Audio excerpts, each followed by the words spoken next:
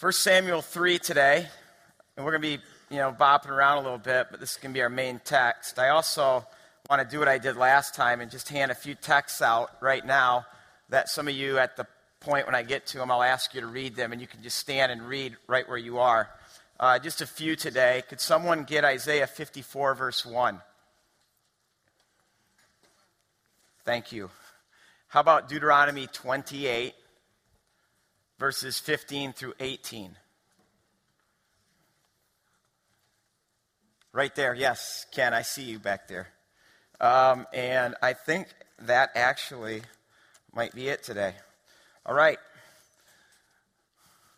Like you're at a football game, with a sense of anticipation, let's stand for the reading of God's Word. If you have a Bible like mine, this is found on page 215, 1 Samuel 3, beginning with verse 1. The boy Samuel ministered before the Lord under the high priest Eli. In those days, the word of the Lord was rare. There were not many visions. One night, Eli, whose eyes were becoming so weak he could barely see, was lying down in his usual place. And the lamp of God, which refers to the menorah, the lampstand in the tabernacle, which is lit every night, had not gone out. And Samuel was lying down in the house of the Lord, where the ark of God was. And then the Lord called Samuel. Samuel answered, "Here I am." He ran to Eli and said, "Here I am, you called me." But Eli said, "I did not call. Go back and lie down." So Samuel went and lay down. Again, the Lord called, "Samuel." Samuel got up and went to Eli and said, "Hanani, here I am. You called me." "My son," Eli said, "I did not call. Go back, lie down." Now Samuel did not yet know the Lord. The word of the Lord had not yet been revealed to him. Interesting, those two clauses are one and the same. A third time, the Lord called, "Samuel." And Samuel got up and again went to Eli and said, "Here I am. You called me." And then the hair stood up on Eli's neck, and shivers went down his whole body. He realized that the Lord was calling the boy. So Eli told Samuel, "Go and lie down, and if he calls you, say, 'Speak, Lord, your servant hears.'" And so Samuel went and lay down in his place, and the Lord came and stood there. And calling as at other times, "Samuel, Samuel." And then Samuel said, "Speak, your servant hears." And the Lord said to Samuel, "See, I'm about to do something in Israel that will make the ears of everyone who hears them tingle. At that time I will carry out against Eli everything I spoke against his family from beginning to end. For I told him that I would judge his family forever because of his sin that he knew about, and his sons blasphemed God, and he failed to restrain them. Therefore I swore to the house of Eli, the guilt of Eli's house will never be atoned for by sacrifice or offering." And Samuel lied down until morning, and then opened the doors of the house of the Lord. This is God's word. You can be seated. The story itself is powerful, isn't it? Let me just kind of start with some context where we are in the whole biblical story. Let's go back to Genesis 3, where God's first temple, the Garden of Eden, we read that the garden is lost. And the garden, if you remember, is the power source because it's the place where Adam and Eve, who are the first priests, are plugged into God. And as priests, they're to be plugged into God so that they can priest God's glory and God's presence into all creation. But what Adam and Eve want is basically what a lot of us want, and that is a life without God. where they can be their own masters and in control of their life and where they get the glory. So what they do is they unplug themselves from the power source, and as a result, the world goes dark and the garden is lost. But the gospel is this: for God so loves the world. Rather than give up on the world, what God is going to do is set in motion to restore the world.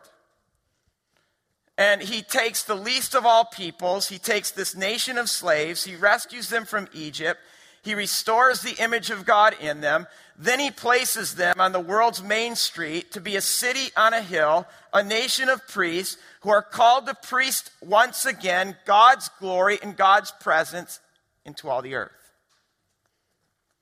Now, when we get to 1 Samuel, we're 400 years into this project. Let's just call it Project Israel. Because Project Israel is God reclaiming a land. He takes this piece of real estate, and not just a land is he reclaiming, but he's also reclaiming a people. And through this chosen land and this chosen people who live in this land, God is going to redeem the world. It's also within this land that God replants his garden. And his garden is what? It's tabernacle. And he assigns a whole tribe to be the keepers of that garden. And what tribe is that?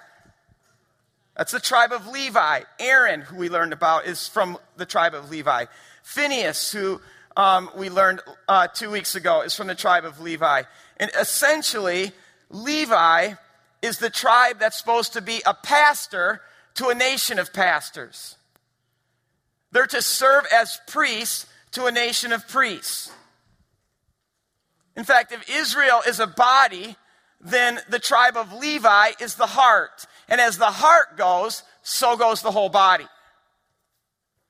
And here's the deal. 400 years into this thing, Israel is rotten to the core. Why? The body's gone bad because the heart's gone bad. God's priests have become sick. Like, we see it in what we just read this morning. Look at verse 2. It says, one night Eli is the chief priest, whose eyes were beginning to be so weak that he could barely see. And Eli can't see. But that isn't just physical blindness that the Bible is talking about, because in the previous chapter, he can't discern between wholehearted devotion and drunkenness. Remember Hannah comes to the temple, stands before Levi, and she pours her beautiful heart out to God, and Eli just thinks she's drunk.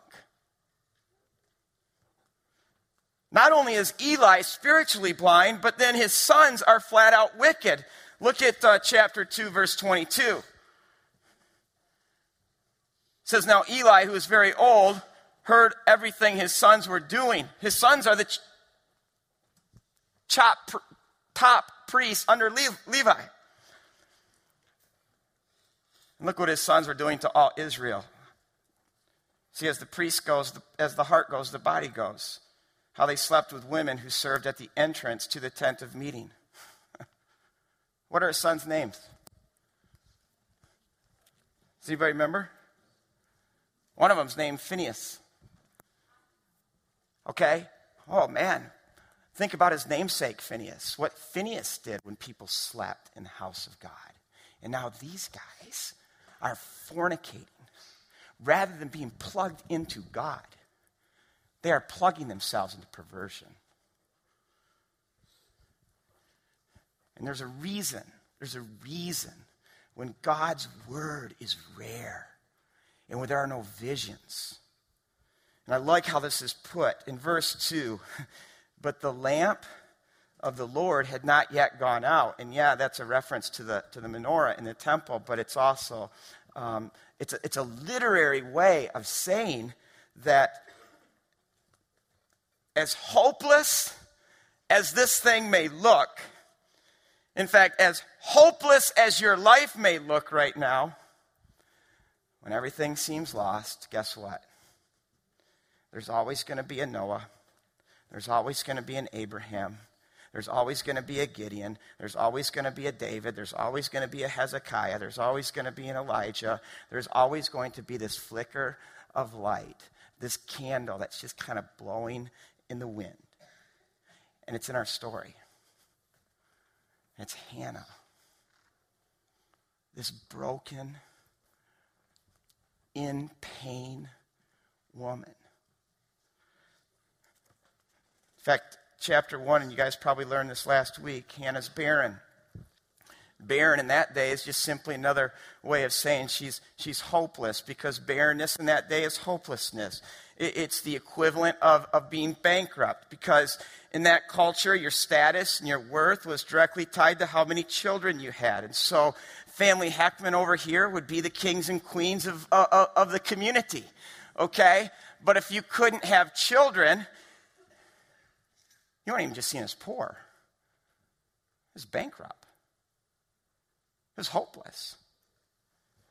I mean, your children meant you had a future. So whenever you read about barrenness in the Bible, remember it's always equated with hopelessness. And yet, Hannah is a woman who knows where to take her hopelessness. She knows where to take her barrenness. She takes it to God. She takes it to the tabernacle. She takes it to the garden. In fact, look at chapter 1, verses 10 and 11. In her deep anguish, the word there just describes this utter brokenness. In her utter brokenness, Hannah prayed to the Lord, weeping bitterly. When's the last time you've done that? When's the last time you took your barrenness and your hopelessness to the Lord and you just poured your heart out like that? And she made a vow saying, Lord Almighty, if you only look on your servant's misery and remember me, and not forget your servant, but give her a son, then I will take that son to the Lord. For all the days of his life I will offer him up, and a razor will not be used on his head.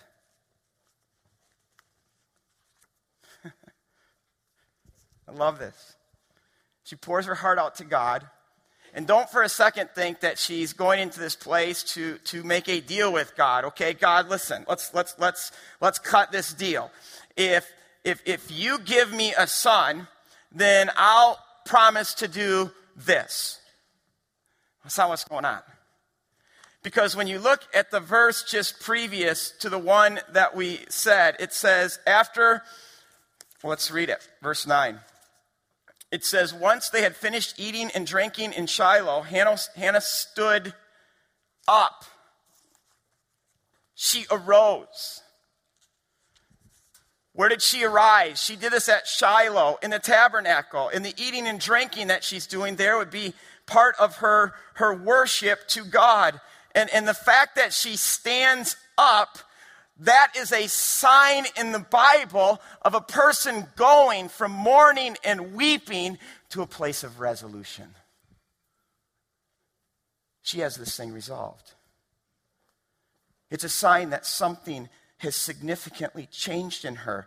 And it's not difficult to discern the change, because no longer does she need a child for her worth and her significance, because in taking her barrenness to the Lord, she's freed up from what her culture says she needs to have worth and significance and status. Her culture screams at her, to have any worth or value as a person, you must have children. But she takes her hurt and her brokenness to the Lord, and in doing so, she finds her worth in Him. And how do I know this? Because she's willing to take what would be most precious to her, and like Abraham, place that precious on an altar and say, this is yours. Her heart has gone from praying, God, give me a child for me, to now her heart is saying, God, give me a child for you. And how can she pray this? Because having children that's not her precious anymore. God has become her precious. And who has Isaiah 54, verse 1?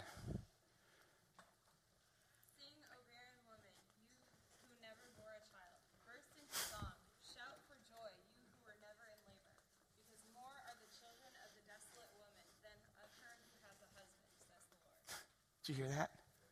Sing, oh barren woman, for God will heal you. And that's exactly what Hannah does. She sings, and there her song is in chapter 2. And when you look at the song that her heart sings, it begins with her healing, because it begins with this word horn. She says, my heart rejoices in the Lord. The Lord is my horn. In the Lord my horn is lifted high. And horn is the horn of anointing. The horn contained the oil. And she's talking about the oil of God's presence that's been poured all over her life and brought her healing. And she says, I lift that up. Can you sing that today?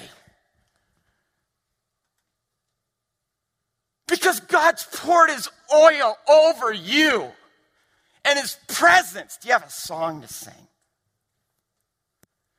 I waited patiently for the Lord. And he turned to me and he heard my cry. And he lifted me up out of the mud and mire. And he placed my feet on the rock.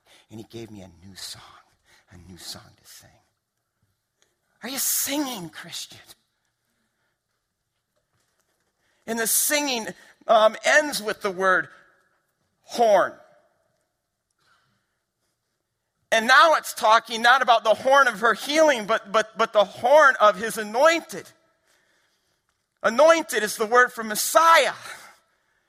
Now I want you to think about this. It's almost like Mary at the feet of Jesus, pouring out her perfume all over Christ's feet. She already knows who this is, that this is Messiah, the one who's going to come into the world. And here she is. She ends this song by singing about the hope of Messiah. And I'll tell you, when you read this song is the cliff notes for the whole book of Samuel. I'll even push it further. It's the cliff notes of the whole Bible. This also is the song that God's heart sings. It also happens to be the Magnificat, Mary's song. I mean, look at verses 7 and 8 of her song in chapter 2. The Lord sends poverty and wealth. He also humbles and he exalts. He raises up the poor from the dust.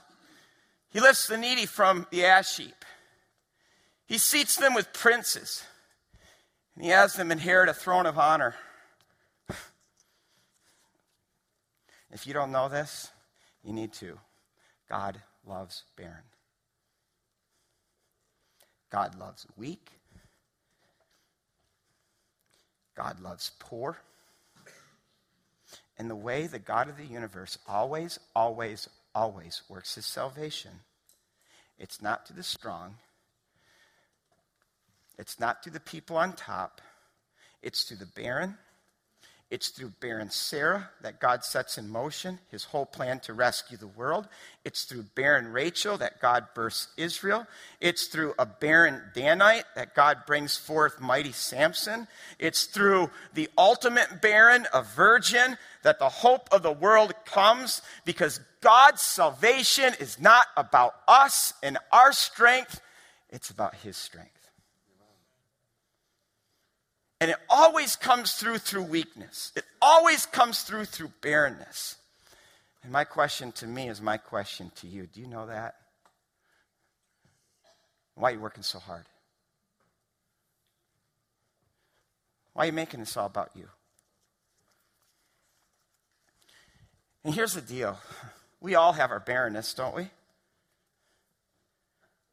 It might not be childlessness like it was in that culture, but you know, our culture has many different ways of telling us that we're barren, that we don't measure up because we fail to possess this, or we fail to look a certain way, or we don't live in the right kind of neighborhood, or we don't possess the right kinds of toys, or we don't hang out with the right kinds of people, or we don't make the right kinds of money. And see, in light of all this, as our culture screams this stuff at us, we're tempted then to make things that remedy that are precious. And so it might be children, but it might not be children. It could be money. It could be success. It could be your looks. It could be a sport. It could be your job. It could be accomplishments. And all these things kind of give us this false sense of worth and measuring up. And they become our life and our real Lord and Saviors.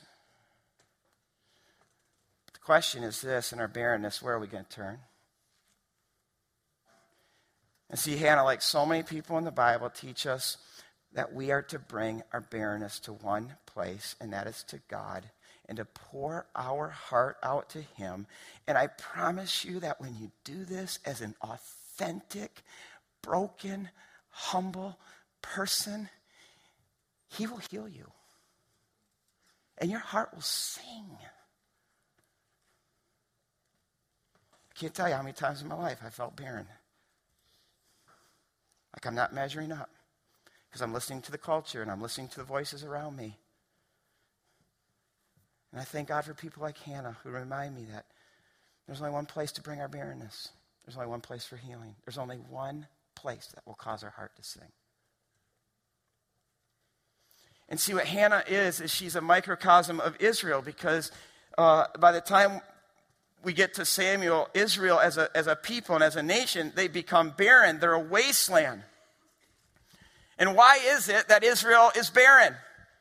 Well, could someone who has Deuteronomy 28, verses 15 to 18? Are you ready, Ken?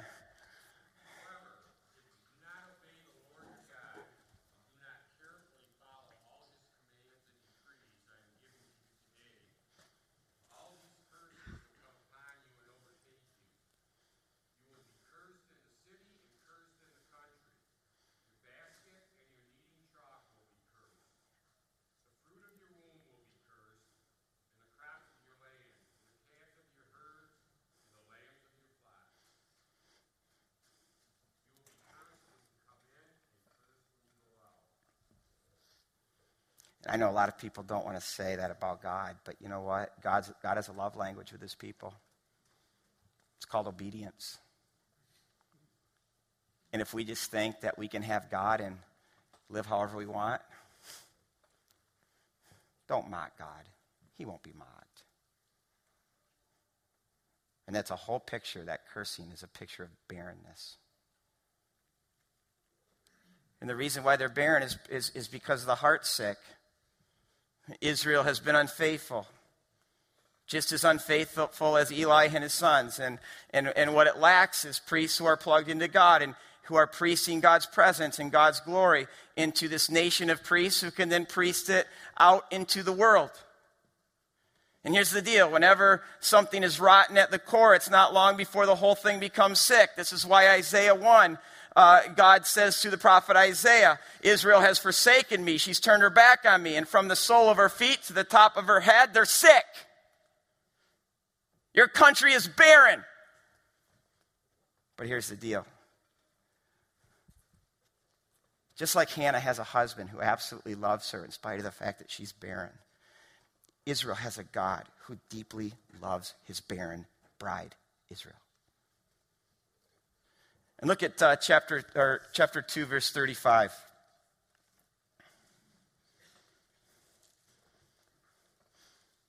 This is God's promise. This is part of the hope in the midst of their darkness and their barrenness. God says, I will raise up for myself a faithful priest who will do according to what is in my heart and mind, and I will firmly establish his priestly house, and they will minister before my anointed